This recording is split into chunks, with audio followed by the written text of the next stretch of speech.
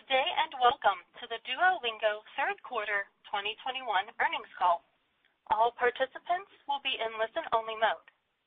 Should you need assistance, please signal a conference specialist by pressing the star key followed by 0. After today's presentation, there will be an opportunity to ask questions. In consideration of time, please limit yourself to 1. I would now like to turn the conference over to Debbie Belevan, Head of Investor Relations. Please go ahead. Thank you, operator, and welcome to Duolingo's third quarter earnings call. Today we released our third quarter results after the market close. You can find our press release and the accompanying presentation on our IR website at investors.duolingo.com.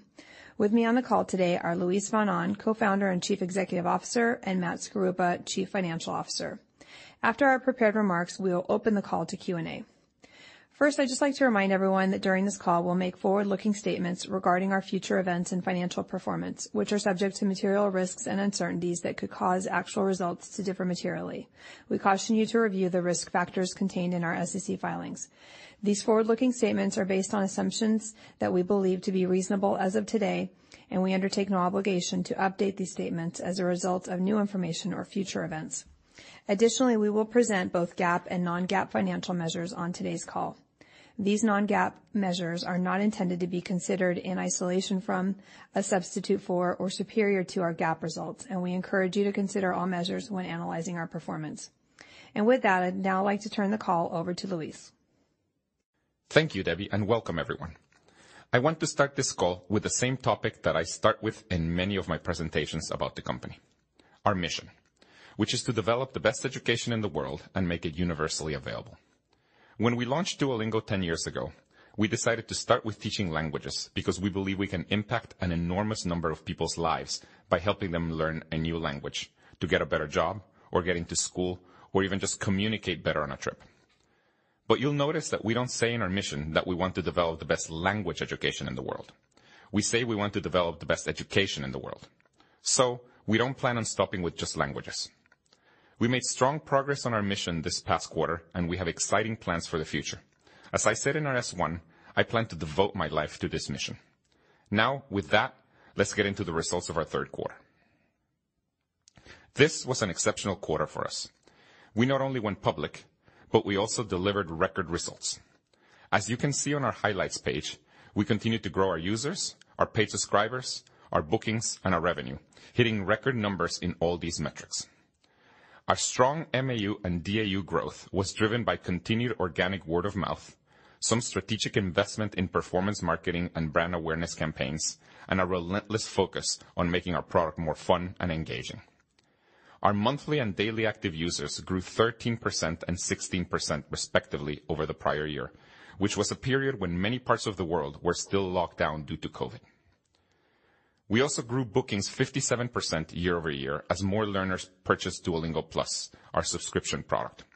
Because of that, we ended the quarter with 2.2 million paid subscribers, a 49% increase year over year. Our subscribers now represent 5.5% of our monthly active users. I'm also pleased to report we exceeded our revenue and bookings estimates, and as a result have increased our financial year 2021 guidance. Matt will cover the financials in further detail as well as our updated guidance. But now, I'd like to share with you some highlights for the quarter, specifically the progress we're making towards our strategic initiatives.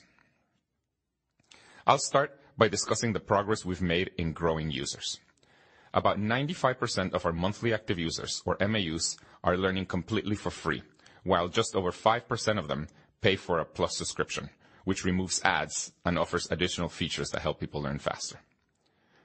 Our monthly active users have been growing steadily since we started the company, and this growth is overwhelmingly organic. Our very high-quality mobile product that is free, fun, and effective leads people to telling their friends about it, has made our app synonymous with language learning, and has driven our consistent growth. By now, we have nearly 42 million monthly active users. This chart also shows the impact of the COVID lockdowns last year, which drove a spike in new users. This quarter, we achieved the highest ever MAUs in our history, even higher than Q2 of 2020, when we saw this surge in activity. As we mentioned on the last earnings call, we believe we are back on trend with our pre-COVID growth rates as the world has been opening up, and we think that this quarter's user growth further confirms that. I'd also like to highlight the seasonality of our user growth. You can see from the highlighted sections of the chart, the areas with green circles on them, that the past 4 years have the same trend. In November and December, our MAUs declined during the busy holiday season. And then, because of New Year's resolutions and people's outlook for the new year, we see a large spike in users in January. Those are the parts of the graph that have a steep slope and end in the center of each dark green circle. During this time, we also run our New Year's promotion, which is primarily advertised in the app and offers a discounted price for an annual subscription. The timing of this promotion aligns well with the season of resolutions, as the new year inspires people to set personal, aspirational goals for the coming year, like, for example, learning a new language. It is a great fit between how users are thinking about themselves, their lives, and our brand, which is one of enriching your life through language learning. The new year is the only time of the year we offer a discount.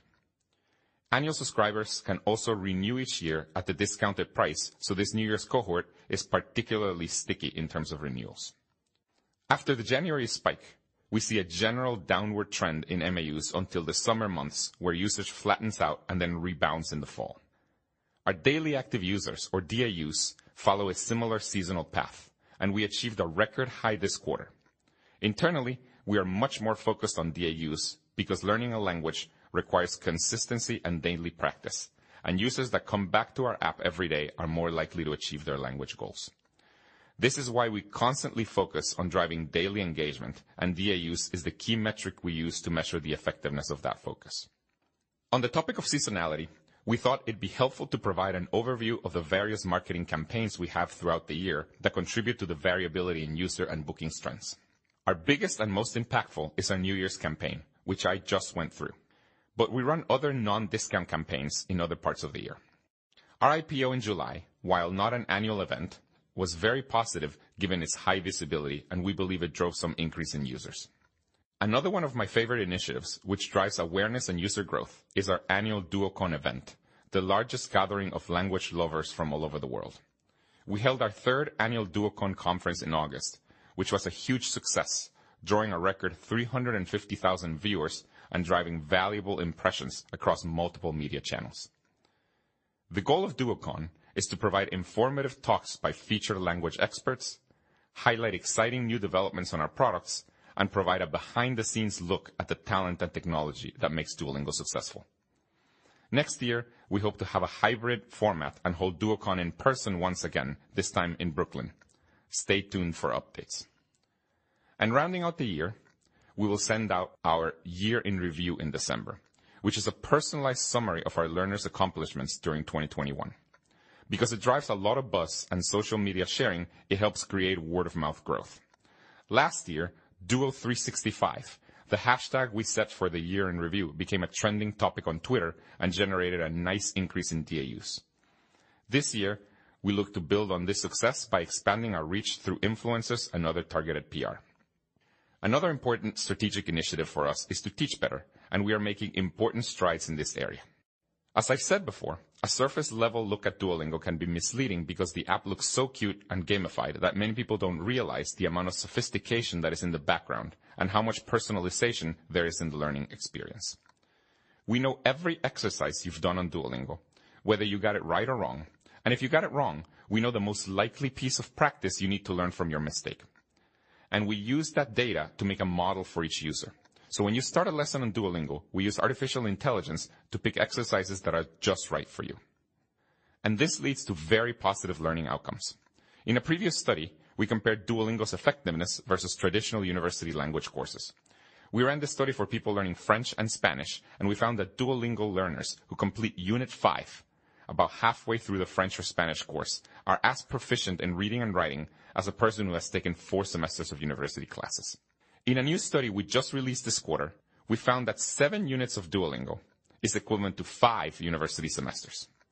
And like our previous study, the Duolingo units can be accomplished in half the time than the university semesters, with an app entirely for free. This is something we're very proud of. In addition to improving efficacy, we're constantly working to make the product more engaging. If you use the app, you're already familiar with our diverse cast of characters who guide learners throughout their lessons and cheer them on.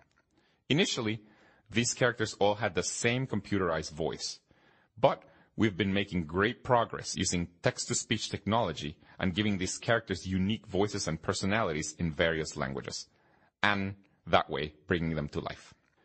We think of this as an investment in a brand asset as well, since our cast of characters can make appearances in other apps we develop, from Duolingo ABC, where they are already part of the experience, to our upcoming math app.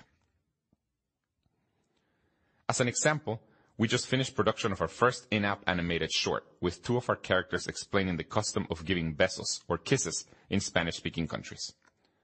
We rolled this out on our social channels last month, and now I'd like to play it for you to give you a sense of how we're bringing our characters to life by not only teaching language, but also culture.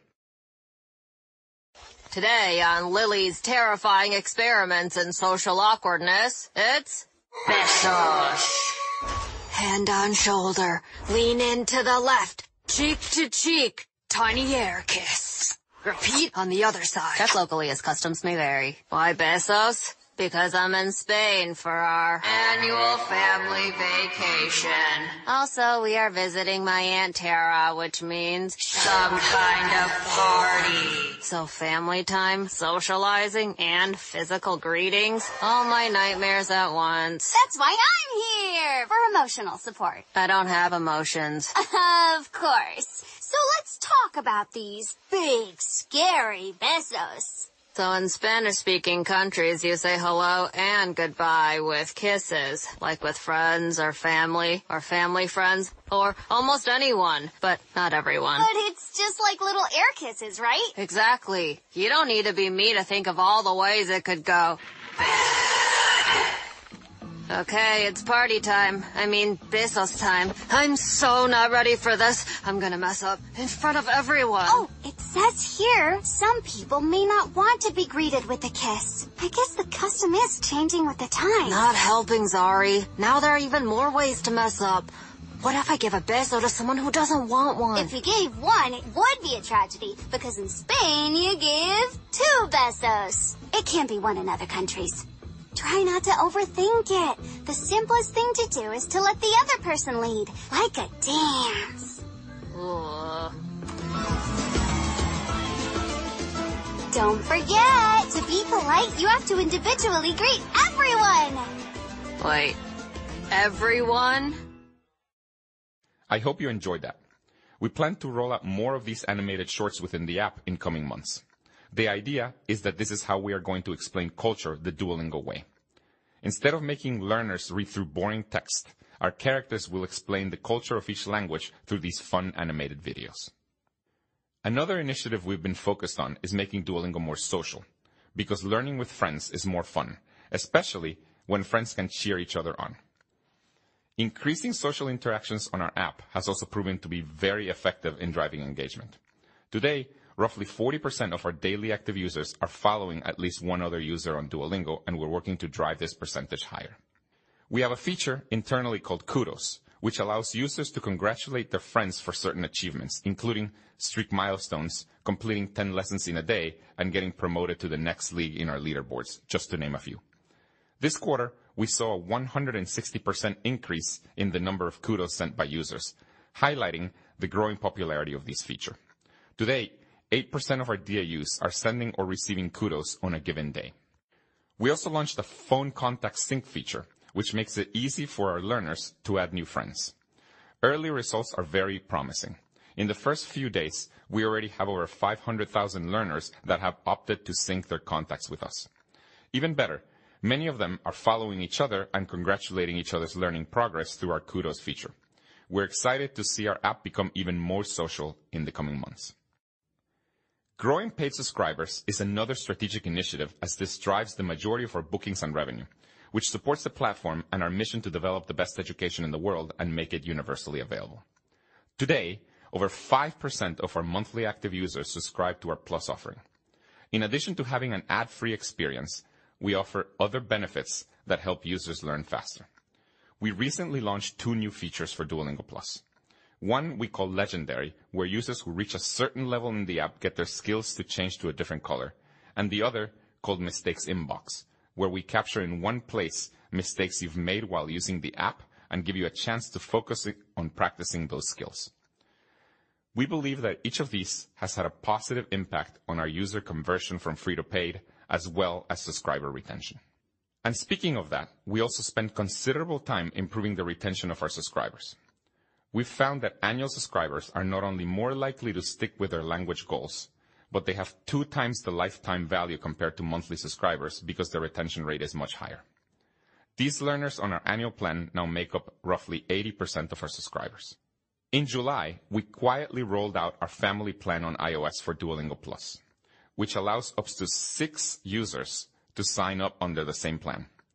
If our experience is similar to other companies who have rolled out a family plan, then this plan will have even higher retention rates than our individual annual plan, which would further increase the lifetime value of our subscribers. At this point, we are not broadly advertising the family plan just yet, so we believe we're just getting started. Our next strategic initiative is to become the language proficiency standard. Our Duolingo English Test, or DET, falls under this initiative, and in Q3, we achieved some key milestones, including DET's 5-year anniversary. I'm very proud to report that our DET delivers strong growth this quarter and year to date. Given that we are lapping quarters where the DET business expanded extremely rapidly due to COVID lockdowns, it's all the more impressive. We believe we've maintained our momentum and are continuing to build on the strong trends from last year. As of the end of the third quarter, all of the top 25 U.S. universities in terms of international student volume now accept the DET as proof of English proficiency for international undergraduate admissions.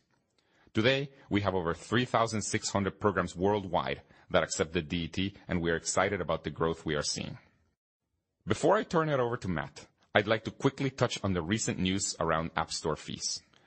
Last month, Google reported that on January 1st, 2022, they would be lowering their App Store fees on subscription revenues collected from first-year subscribers from 30% to 15%.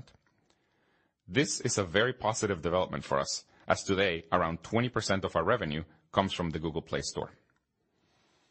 As we've said before, we view the app stores as great partners.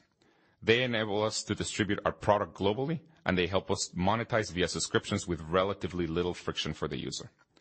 This latest development by Google allows us to continue that relationship, but at a lower cost, so we can reinvest these savings back into our products and learners' experience. And now I'll turn it over to Matt. Thanks, Luis. I'm excited to talk to you all about our results this quarter. We not only exceeded expectations on several key metrics, but we also achieved all-time highs. As will become common on these calls, before I get to the detailed financials, I'm going to start with a review of our growth framework to put the numbers in a clearer context. As to our growth framework, first, we have our language learning app, which generates revenue through subscriptions, advertising, and in-app purchases, or IAP. Second, we have our new initiatives, which include the Duolingo English Test, or DET, as well as other new products that we may monetize in the future. Subscriptions, which make up a majority of bookings, is driven by growing the number of free users, converting more of them into Plus subscribers, and increasing the lifetime value of those subscribers. Growth in advertising and in-app purchases is also driven by growing users, as well as through optimizing our ad and IAP revenue per user. The Duolingo English Test grows by increasing adoption of the test at institutions and with students taking the test. Finally, new product growth will be driven by expanding into new areas beyond language learning, like literacy. Now I'll present our Q3 results. As you can see, we delivered strong performance compared to the prior year and achieved record results in bookings, revenue, subscribers, MAU, DAU, and gross profit. Total bookings increased 57% year over year to $73.1 million. Subscription bookings increased 64% year over year to $55.4 million. And revenue increased 40% year over year to $63.6 million. Now I'll take you through the key drivers of our results. As I mentioned when I was going through our growth framework, our language learning business grows as users grow and as we monetize them better. This quarter, our performance was driven by strong user and subscriber trends. MAU increased to a record 41.7 million users. and DAU increased to a record 9.8 million users. Paid subscribers grew to 2.2 million subscribers, an increase of 49% over the prior year.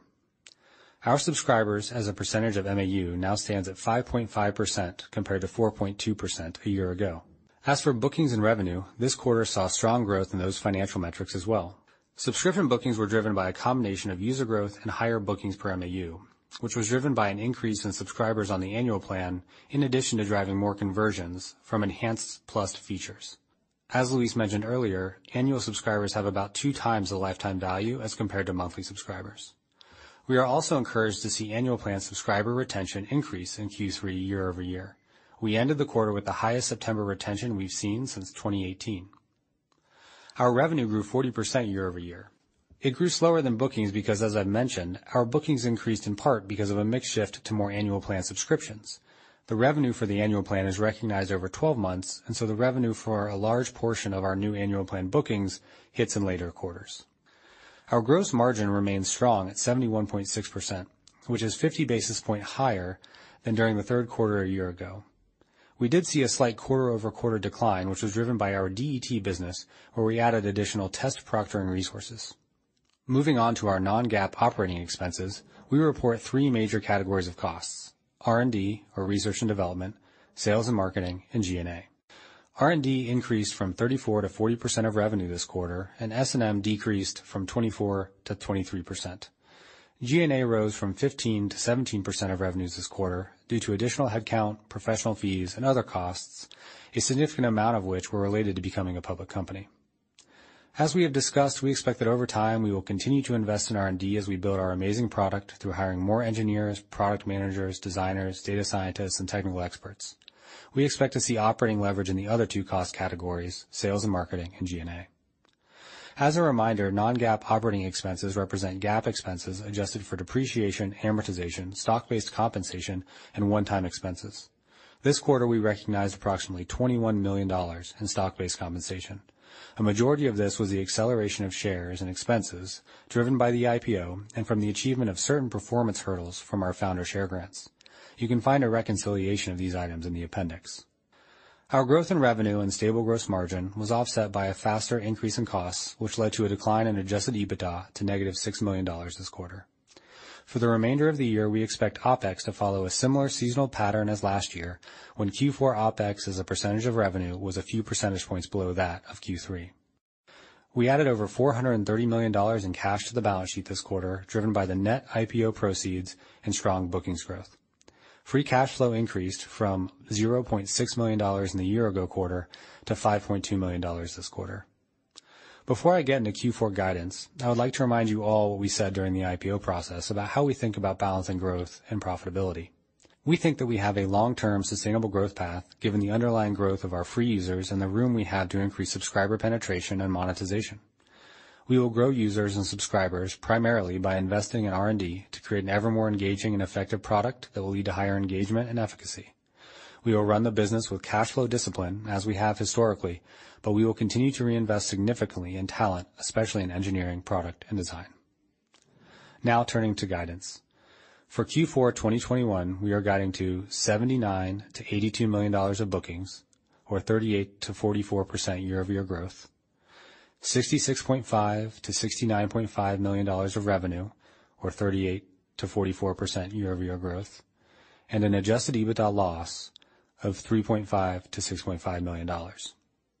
For the full year 2021, we are raising our guidance on bookings to $282.5 to $285.5 million of bookings, or 49 to 50% year-over-year growth. For revenue and adjusted EBITDA, we are guiding to $244 to $247 million of revenue, or 51 to 53% year-over-year growth, and an adjusted EBITDA loss of $5 million to $8 million. Before I wrap up, I just want to reiterate what Luis mentioned earlier, that there is a considerable seasonality to our business.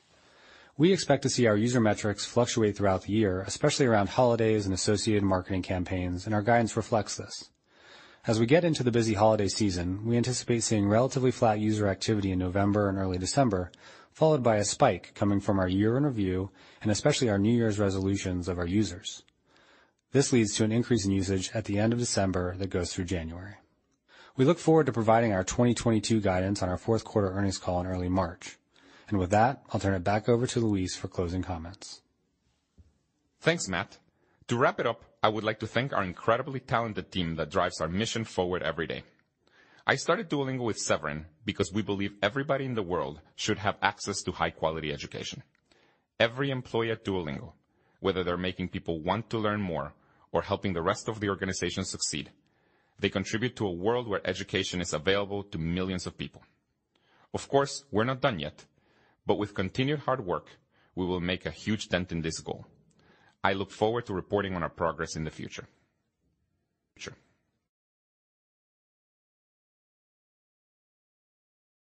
We will now begin the question and answer session. To ask a question, you may press star then 1 on your touch-tone phone. If you are using a speakerphone, please pick up your handset before pressing the keys. To withdraw your question, please press star then 2. Please limit yourself to 1 question and 1 follow-up. If you have further questions, you may re-enter the question queue. At this time, we will pause momentarily to assemble our roster.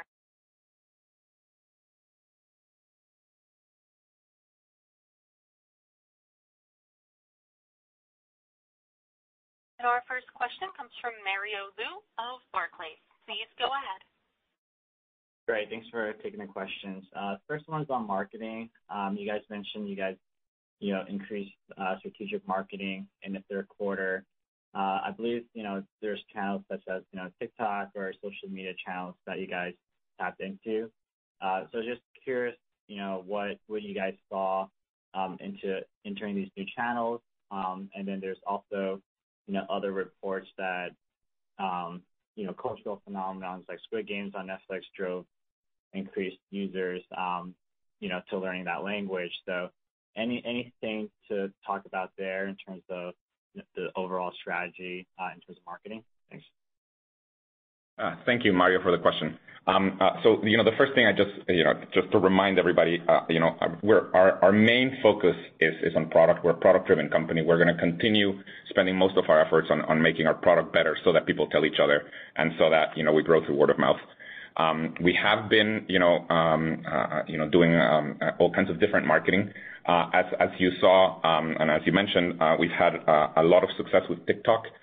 With no expenses whatsoever, we grew our TikTok account basically from 0 users to about 1 million followers. And we're getting a lot of media coverage about that, about just saying, Duolingo is the only brand that understands TikTok. So we're very happy with that. We are seeing an increase in the number of users that sign up to Duolingo that say that they came from TikTok or they heard about Duolingo from TikTok. So we're pretty happy with that. The other thing, you mentioned the Squid Game. That is also something else we saw, just an increase in the number of people learning Korean through the Squid Game. So this is a pretty cool thing. So that's basically it. And the other thing to say about our marketing is, there's kind of 2 buckets of our marketing. One is this bucket that we just talked about. It's kind of like the TikTok stuff, everything, things where we don't spend any money. There's the other bucket where we spend money, and generally what we're doing there's kind of two buckets within that bucket.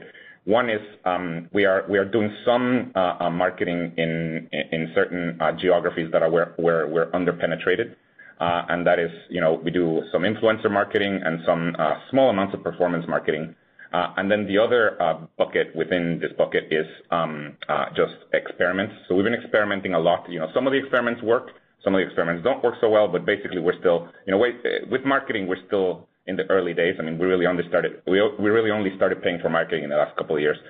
So we're still in the kind of test and learn setting. Great, that's helpful. And then just one follow-up on social. You guys talked about Kudos during your presentation. So just curious, over time, I know, a la carte revenue is still a small percentage of total, but as you kind of increase user engagement, is there a greater opportunity to grow the a la carte revenue, or is this, social, these initiatives mainly to increase retention? Thank you. That's a great question. So, for now, the majority of our social initiatives are to increase retention. That said, we have recently formed a team to do a la carte in-app purchases, and so we do think that is going to be increasing a little faster than it has so far.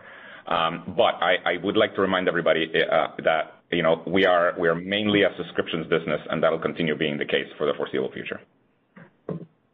Great, thank you. Thank you, Mario. The next question comes from Justin Patterson of KeyBank. Please go ahead. Great. Thank you very much. Luis, I appreciate you starting with your mission and reinforcing your product-driven company. As you look to reinvest around App Store changes, how do you think about allocating capital toward the product side versus potentially passing some of those savings on to the users to bring pricing down and just further grow that subscriber base? Thank you. Thank you, Justin. Thank you for the question. So, we are, I think as Matt said, we are going to continue investing a lot on our product. That's our focus. We really believe there's a lot of runway to make our product better. We're happy with where we're at, but there's just a lot. We can teach a lot better. We can make it significantly more engaging. We can also convert a lot more of our users into paying subscribers by adding features to Plus. So we think there's a lot of runway there. In terms of kind of passing savings to our users, the one thing that reminds me of, one initiative that we're going to be working on, and we're going to continue working on, we have already been working on, is regional pricing. Right now, the price of Duolingo, the majority of countries have the same price, and we understand that that just has to do with the fact that we're relatively early in our monetization. It really shouldn't be the case that users in a country like Colombia pay the same amount as users in the United States. So you're going to see that over the next few months, we are going to continue having kind of different pricing per country. We already have 4 countries where we have different prices, and we're going to be seeing that. And sometimes people ask us why can't we do that just much faster? It turns out this takes a little time, because whenever we do a regional pricing experiment, we need to figure out what it does to our revenue. And part of seeing that is we have to look at what it does to resubscriptions or just re-ups and renewals. And so it takes a little bit of time. But that's one place where we do think that we're going to, I guess, pass some savings to the user. Great. And if I could squeeze in one quick follow-up, you have had a lot of interesting new features roll out, from the Mistakes inbox to Legendary. Could you talk about just any learnings around engagement and conversion from those product updates? Thank you. Yeah, generally, we do have a bunch of new features. We actually have significantly more features in the pipeline. We run hundreds of A/B tests per quarter. And so you're going to see our product continually change over time, just get better and better, because we run so many A/B tests.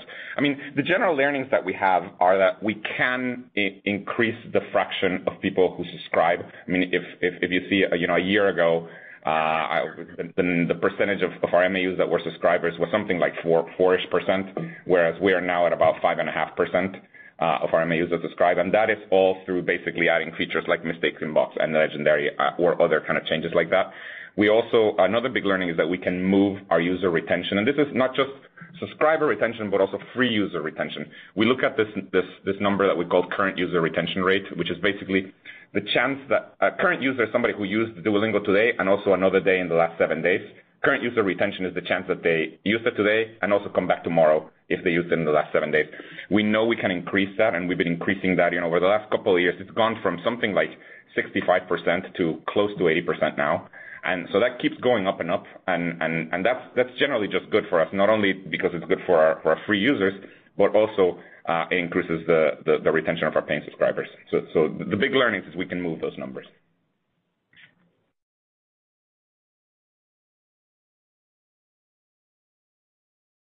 The next question comes from Nat Schindler of Bank of America. Please go ahead. Yes, hi guys. Thank you for taking my question. I was actually just wondering if you could talk to a little bit about the learnings you might have seen as kids went back to school. This was probably the first quarter where we saw a really substantial change from the year prior in schooling, and I wanted to know if that had any impact on usage. Thank you, Matt. Good question. So every year, around back to school time, August-ish, September, if you look at our monthly active users graph or our daily active users graphs, every year we do see an increase in usage, a number of users, and also increase in the amount of time that they use Duolingo. As people go back to school, we saw that increase again this year. So it was no different than last year. I don't know if it was zero difference, but it was pretty similar to last year. Basically, it's just like every year we see an increase. So we're doing that. I should say our belief is that a significant, at least in the United States, a significant number of language classrooms use Duolingo. Our belief is that roughly 40% of language classrooms in the United States are using Duolingo in one way or another. So we see that in our numbers compared to the summer, from the summer to going back to school. So we saw that this year again. But to be clear, no change with COVID, without COVID, with kids actually physically in school versus not doing school from home. No change that popped up for us to really notice. There may be a small change there, but nothing. Basically, the graph looks pretty similar to previous years. Great, thank you. The next question comes from Ralph Schackart with William Blair. Please go ahead. Good evening. Thanks for taking the question. On the paid subscriber number in the quarter, it was much better than we had modeled. Matt, during the prepared remarks, you talked about increases in annual plans and retention. Excuse me.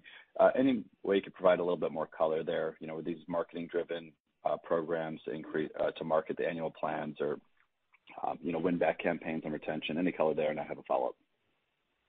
No, happy to provide some additional color. So I think the primary drivers were what we already talked about, the product changes. The product changes Luis mentioned, like the legendary rollout, the mistakes inbox, making the app more social. I think these things, as he mentioned, do increase conversion, and so that's what we saw over the quarter. The shift to annual plan certainly impacts conversion because those experiments impact the conversion to the annual plan as well, but that actually had a more profound impact on the bookings per subscriber, bookings per MAU number. So it was kind of a twofer in that regard. Great. And Luis, you talked about, I think you said 4 countries, you had different pricing programs. Maybe just any color on what you're observing there, and sort of does that lead you to more optimism as you roll out new pricing strategies to other countries in terms of driving conversion? Thank you.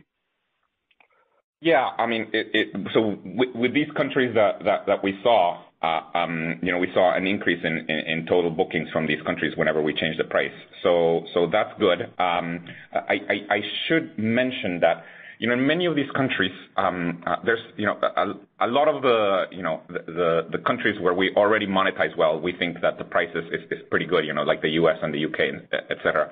For, a lot of times in developing countries where, truthfully, our price is just too high right now because it's the same as the price in the United States.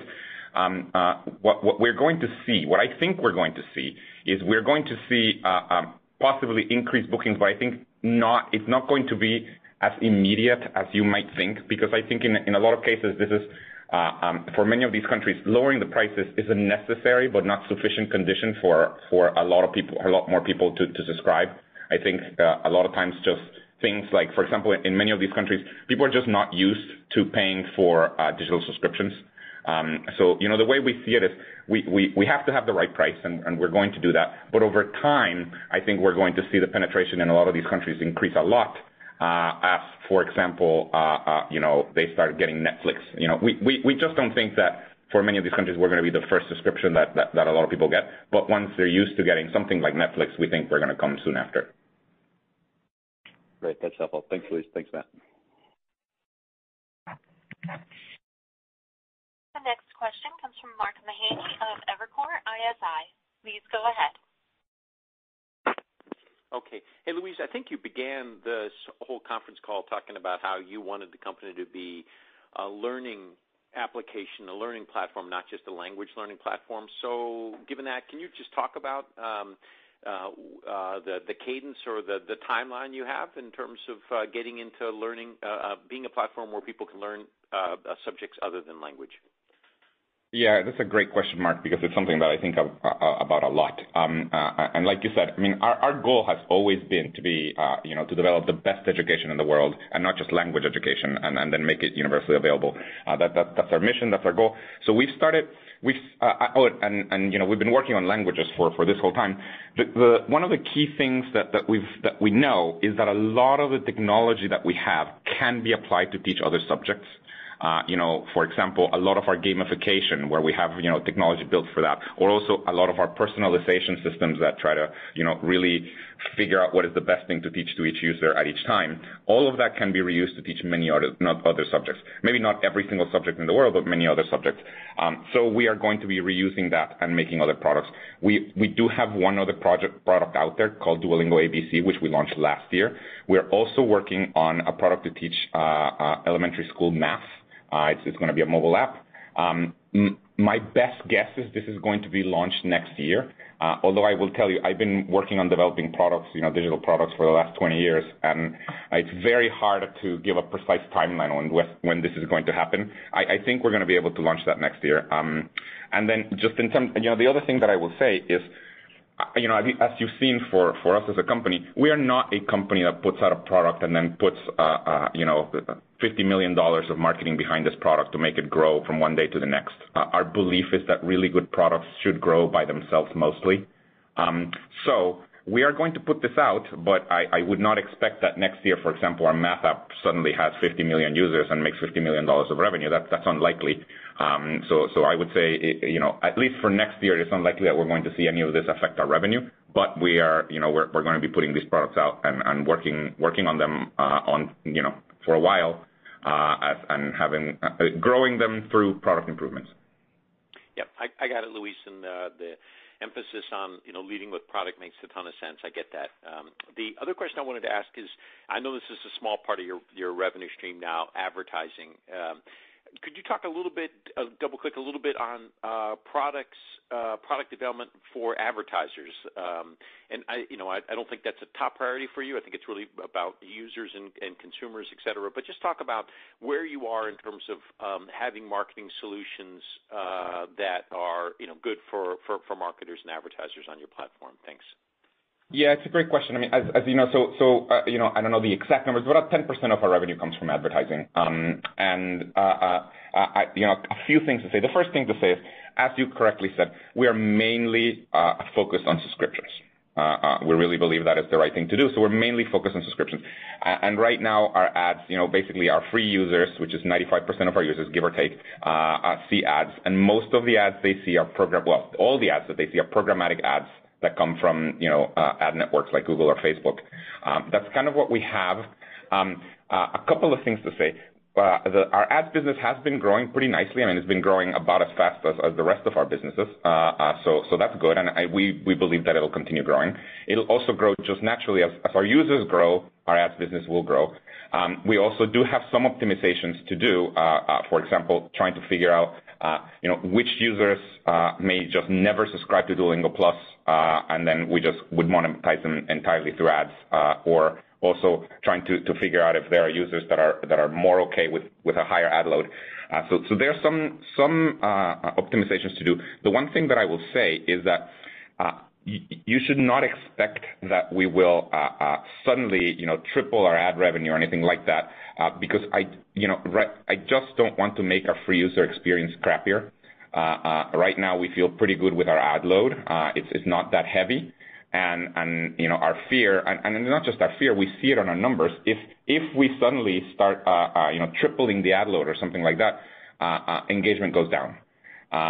So we like a free user experience, and we're going to keep it that way. Okay, makes sense. Thanks for the tutorial earlier on that Bezos tradition cultures. Just add in there which countries take 2 and which countries it take 3 kisses. That's always confused me. Thanks a lot. Mark, I have this. I am from Latin America, and I don't know the answer to that question. So yes, that has confused me too. Okay. Thanks. The next question comes from Aaron Kessler of Raymond James. Please go ahead. Great. Thanks. A couple of questions. Maybe just on Google Play, Matt, you mentioned that. How should we think about that starting to impact the model? Obviously, we believe it kind of goes from 30% to 15%. But should we start to think about that impacting the model in 2022? And then do you happen to have the share count for the quarter as well? It's probably in the queue, but didn't see in the release. Thank you. Yep. No, glad you asked the question. As Luis mentioned just real quick in the opening remarks, the ad store fees are obviously undergoing a lot of change, and we're paying very close attention to that. But we view them as good partners historically that will hopefully continue to be good partners. And so we view this as just a nice tailwind for us. And then the Google Play fee decrease for subscribers that are less than 1 year old, that will impact our margins next year, starting in January 1 of 2022 on bookings that occur after that date. And so we expect to see a nice tailwind there on the margin side. And after that, it's anyone's guess what happens outside of Google. For the share count, the fully diluted share count is depending on the stock price, but if it's around 60, it's around 46 million fully diluted. The weighted average share count is in the queue, so I'm not sure which one you're looking for. Got it. Yeah, that's helpful. Maybe just quickly on the Google Play again. So should we expect the impact to start to impact kind of current revenues and COGS, or is it only when you sign up new subscribers and then that would flow through? Yeah, it's only going to be on new flow through. Because the folks that got bookings this year, for example, like right now, if you signed up for the annual plan, you paid us $80 through the Google Play Store, that's going to be at a 30%. On January 1st, that drops to the 15%. So it's really only on go forward revenue. Got it. Okay, great. Thank you. This concludes our question and answer session. I would like to turn the conference back over to Luis von Ahn for any closing remarks. Thank you. I just want to thank everybody for the great questions, and we look forward to talking to you in future quarters. The conference is now concluded. Thank you for attending today's presentation, and you may now disconnect.